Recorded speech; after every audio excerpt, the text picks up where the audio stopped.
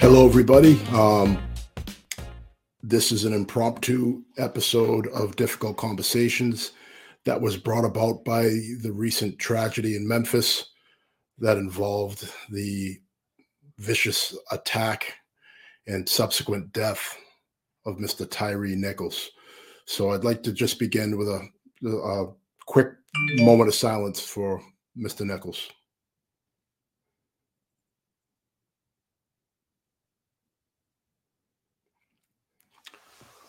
All right.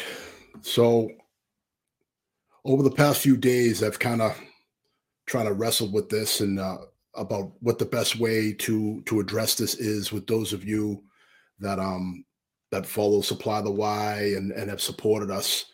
Uh, I figured the best way to do this, instead of maybe typing out a statement, would be to make myself available if people have questions, comments, or concerns. Um, I figured the best way to address it, the most courageous way to address this tragedy, would be to make myself available for up to a half hour. So if we're here for 10 minutes, we're here for 10 minutes, 15, however long it takes for people to ask questions, to share their thoughts on what took place. So let me first begin by saying this, unequivocally, without any hesitation, that was one of the most heinous things that I've ever witnessed. It didn't seem like there was any law enforcement purpose whatsoever in that encounter. And I'm going to sum it up quite simply like this: it was nothing more than a gangland beating. That's what that looked like to me. There was no professionalism. Um, there were very little tactics, and the energy and intensity of those officers right off the bat. It just doesn't match up to any kind of traffic stop or anything that I've ever heard of with 18 years in this line of work. So my heart goes out to the family of Tyree Nichols, to the city of Memphis, uh, to the good police officers in Memphis that now have to pick up the pieces that were left by these five individuals. I will not call them police officers. I will not refer to them as anything other than individuals that have tarnished the badge to a point that is I don't know how long it's going to take to rebound from the damage that was done by these five individuals.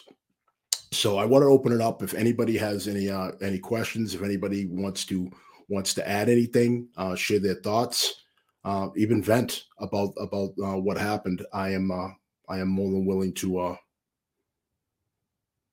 listen. So if you are on LinkedIn, this is on my Supply the Y page. It is not on my personal page. We are on Facebook, both my personal and my Supply the Y page, and of course YouTube. So again, any thoughts, concerns, anything like that regarding this incident, please go ahead and throw them in the chat.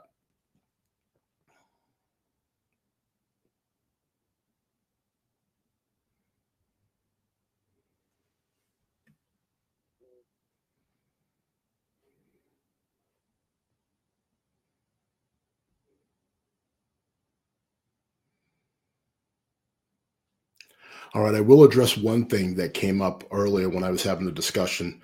One of the things that came up earlier is why second degree murder as opposed to first degree murder. Uh, I would say the simplest way to look at it, again through the lens of a police officer in Massachusetts, is and the main differences between first degree and second degree is: first degree, you have to be able to prove beyond a reasonable doubt that it was a plan. So you would have to be able to prove that, essentially, that those individuals went to work and targeted Mr. Nichols and said, "This is what we're going to do to him if we encounter him," and that would be a difficult burden to prove at this point, based on what's come out so far. I don't know if there's more to it. I don't know if there is a personal element in this. I mean, something as horrific and as inhumane as that was, looked like there was a personal element to it. So I don't know. I'll be standing by to see if anything comes from that. So we have a couple people in the chat. So Mike wants to know what are the things that I feel may have prevented or mitigated the situation, be it culture, supervision, etc. Mike, I think that it is it's a mishmash of things. It can be several different things. You have to believe based on, again, the intensity and that those officers brought to that situation right off the bat, that I wonder what kind of supervision they had, if anybody that was in charge of these individuals knew how they were operating on the street. um let's call it what it is. I mean, it's a dangerous job. They were charged with dealing with violent street crimes, things like that. And anybody who's had any time on knows that there's a time for intensity and everything, but that was certainly not the time, based on what I've seen in the videos and everything that's been reported.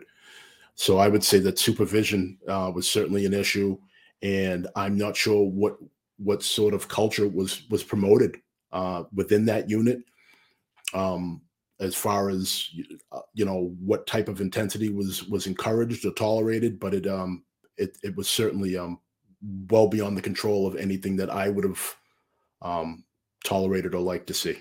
So I hope that answers the question. All right, Kaisha. Um, Hey, Dean, thanks for doing this. I'm so disgusted by this incident.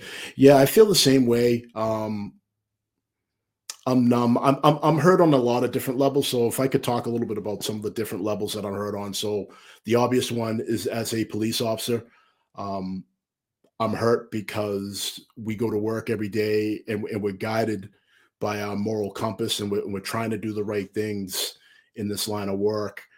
And the unfortunate part about this job is, I live and work hundreds of miles away from Memphis, and yet people that I've known my whole life and people that have never even been to Memphis are going to inevitably going to hold me and other police officers in Massachusetts accountable for something that clearly we didn't have any control over, and has nothing to do with how we police in this part of the country. But it's just the way things go when incidents like this happen.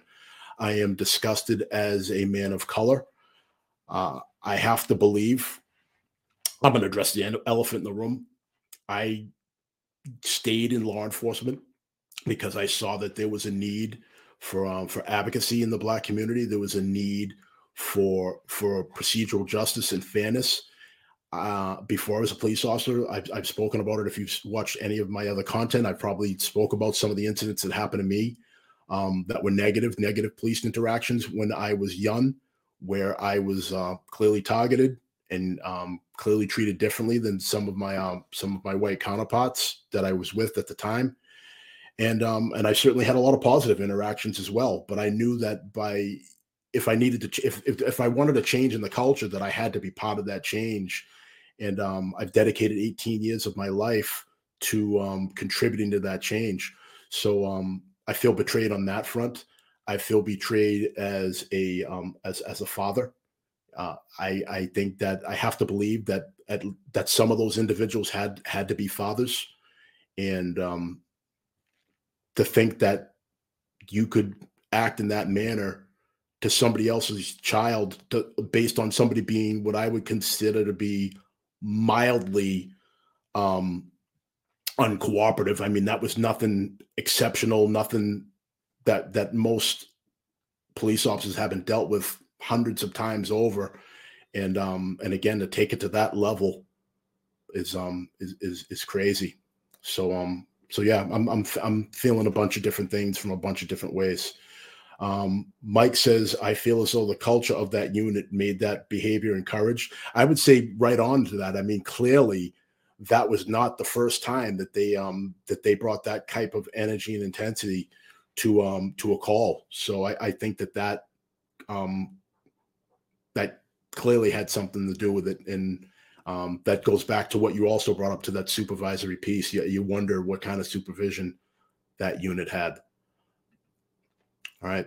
So Deb says, I couldn't have expressed my feelings for this any better than you did. It was a disgusting act that never should have happened. Yeah, right on, Deb. It definitely shouldn't have happened. I'm sure that somebody's watching, though you might not put it in the chat, you might not ask, but we have to ask about what could have been done to prevent that. And the answer is I'm not sure. I've worked for several different police departments, and all have extensive background checks, and you have psychological exams. I've worked for a department that even went as far as the polygraph, and still, you still have people in each one of these departments that clearly haven't done anything to this degree, but you have people that don't always live up to the promise that we make when we accept a job and when we take our oath. And I'm not sure what kind of testing, what kind of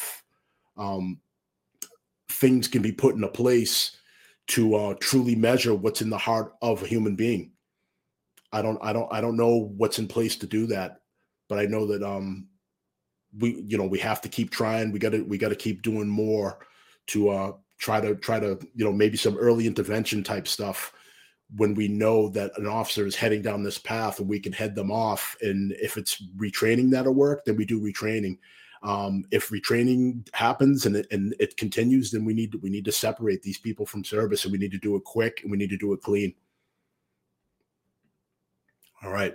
So Kaisha's back. She says, gosh, I can't agree with it more. It feels like a betrayal on so many fronts. 100%. And if you feel up to it, Kaisha, if you could just maybe put a way or two that you feel betrayed in the chat, I will certainly put that out there if you feel comfortable doing that. Mike says, it is rumored that many, if not all, the officers were hired differently outside of the traditional ways.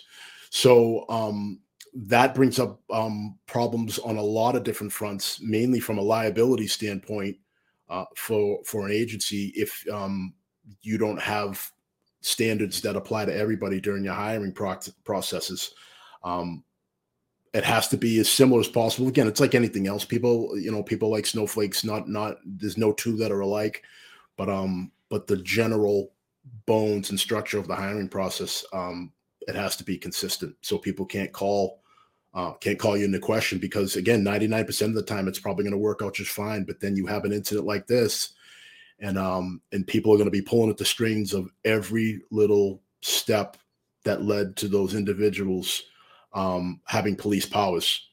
So we'll see how that all plays out.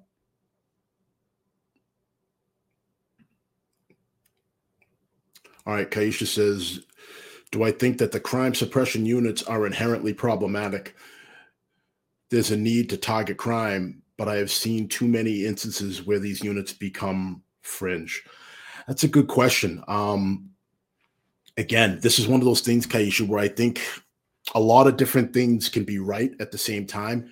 I've spent time in specialized patrol units like this, where you were where we were charged with addressing crimes that required maybe a different kind of police officer, where you're dealing with people that commit crime with a higher level of intensity and a higher level of danger, and you can't. I mean, if we're being honest, you can't just put any old cop out there to deal with that. But we also were supervised, and we also had people to answer to, and we were trained, and we had to explain ourselves, and there were things in place to keep things from really ever getting to this point. And again, nothing's perfect, but it's hard to get to that point when there are checks and balances in place, and you have strong and proper supervision.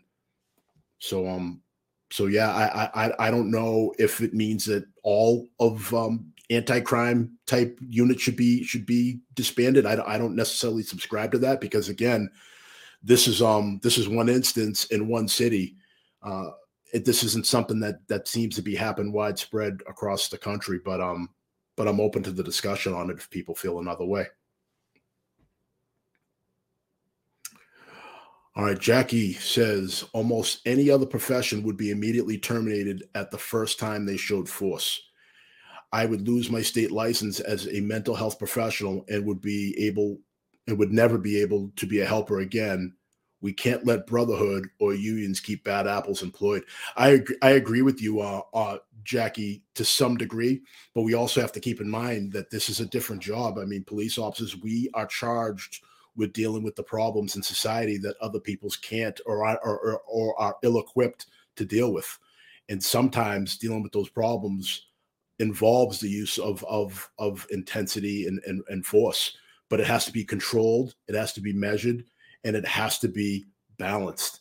And there was none of that in these videos, none of that whatsoever. And again, I'm a defensive tactics instructor, and I've been doing that for quite some time. And part of the reason why I decided to do that, because I was passionate about making sure that when force has to be used, and there's just no other way, that it needed to be done correctly. It needed to be done fairly. And again, it needed to be, when it was over, it needed to be ended right as soon as the situation was in control.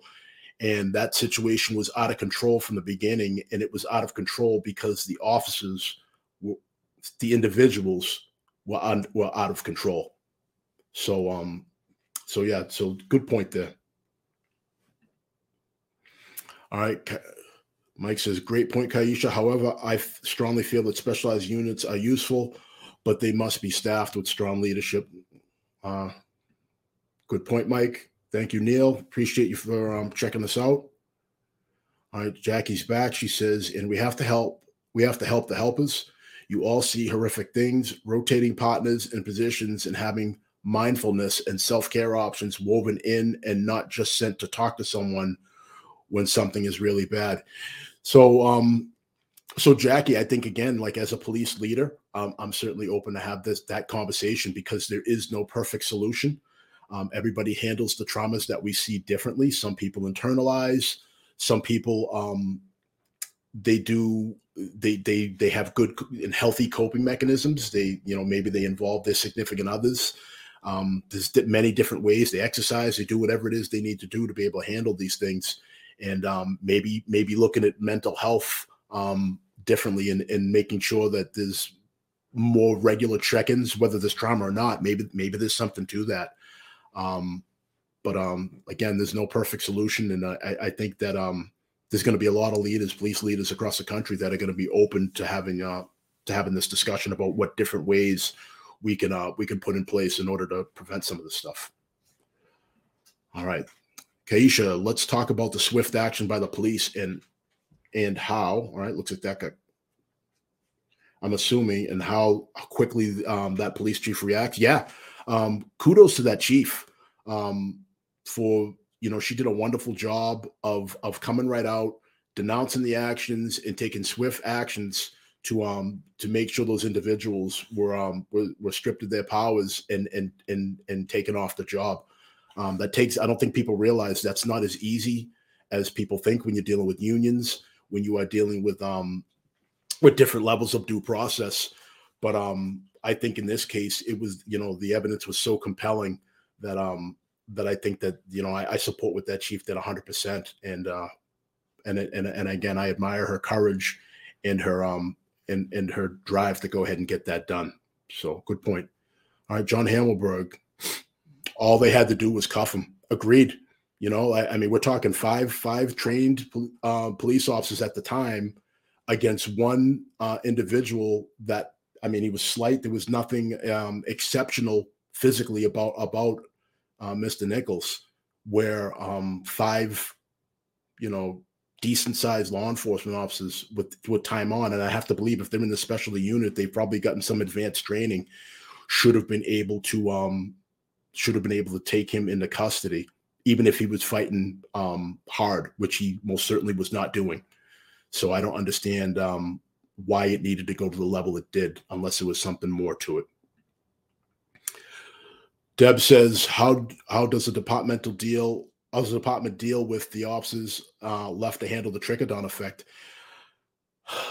I think you deal with it by saying, I think you have to do what we're doing here. We got to have the discussion. And that chief, I'm sure, is having discussions with all different levels of her staff.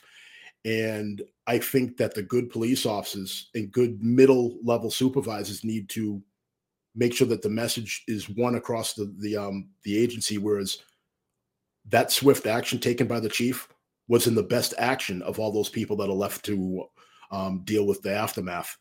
And I think that that is the message going forward. Like, listen, we don't tolerate this.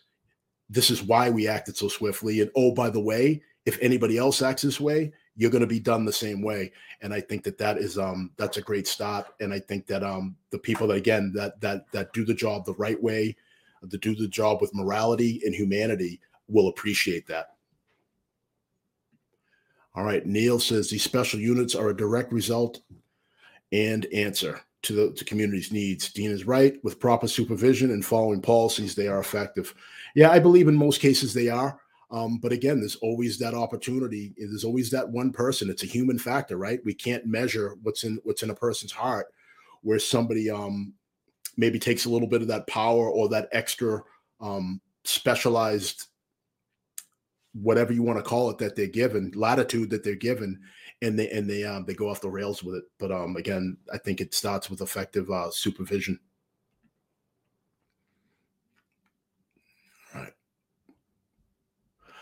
All right. So Kaisha says, you asked how I felt betrayed by this incident. You alluded to it. Being a Black police officer, I've stayed for the sake of being that too often needed check and balance. Their actions sought to discredit the additional burden and responsibility of being Black and blue. That's right on. So I'm going to address what I'm going to say here to my white friends, my white police officers, brothers and sisters that I've worked with, people that I've connected with over the years. There is a little bit of a different burden being a person of color than I see some of my white counterparts having to deal with, in that typically when you are a Black police officer, you don't typically get the same support that a lot of other people get. I know that when I first got in this line of work, I know that my parents were concerned. I know that this was not something that they wanted for me for a number of different reasons. And part of that is there's a all right, bye son, I love you. There's a deep built-in distrust of police in the Black community. And then you have events like this happen, and you understand, and you can understand why. I mean, even myself growing up, I've talked about how I grew up and I was a teenager when Rodney King happened, and I had that same mistrust in law enforcement. And that's why I didn't get into law enforcement until I was in my late 20s, because I was so hell bent against being part of law enforcement that I couldn't see the forest through the trees. And incidents like this, all it does is compound that feeling of distrust. And I think it probably even makes it worse, because the individuals that perpetrated this heinous crime were also Black. So I think this is hurtful on so many different levels that it's hard to quantify. What else do we got? Anybody else have anything? And again, I apologize. This isn't I didn't do my normal setup. I wasn't in my little makeshift studio like I normally am. I wanted this to be, I'm in my living room, like how I started with Supply the Y a few years back. This is a Sunday, and I'm usually just spending time with my family and trying to recharge. But I felt it was important to put that on pause for a second to speak to this and to do it in a way that I think is a little different than what a lot of folks are seeing from law enforcement across the country. I didn't just want to write a statement. And again, no disrespect to anybody that did that. I just didn't want to write a statement and not give people the opportunity to be heard. I think that that's the most fair way to do this. All right, so we have one more comment. All right, so Neil says there's definitely a bigger burden for Black officers, the constant balance between profession and culture. Yeah, it's a heavy balance. I think if you are doing it right, I think that a big part of being Black and blue, we'll use that term that Kaisha used, is that you are there to advocate for people that can't always advocate for themselves. You're there to make sure that there's procedural justice wherever you can. When sometimes, and again, I don't think it's always conscious, but sometimes if you haven't experienced this firsthand, or if you haven't been touched by the kind of pain of being in a submissive position by somebody who holds power over you, and maybe they've gone a little too far with that power, sometimes it's hard to understand. And there's certainly white people that have had that happen to them. This is not exclusive to the Black community. It just I think most people would agree it just kind of seems to manifest itself a little bit more in the Black and brown communities than it does with other folks. But again, it's definitely not exclusive. I don't think I'd have to look very far to find people of different races that have also had things like this happen, or abuses of power have happened. Anything else?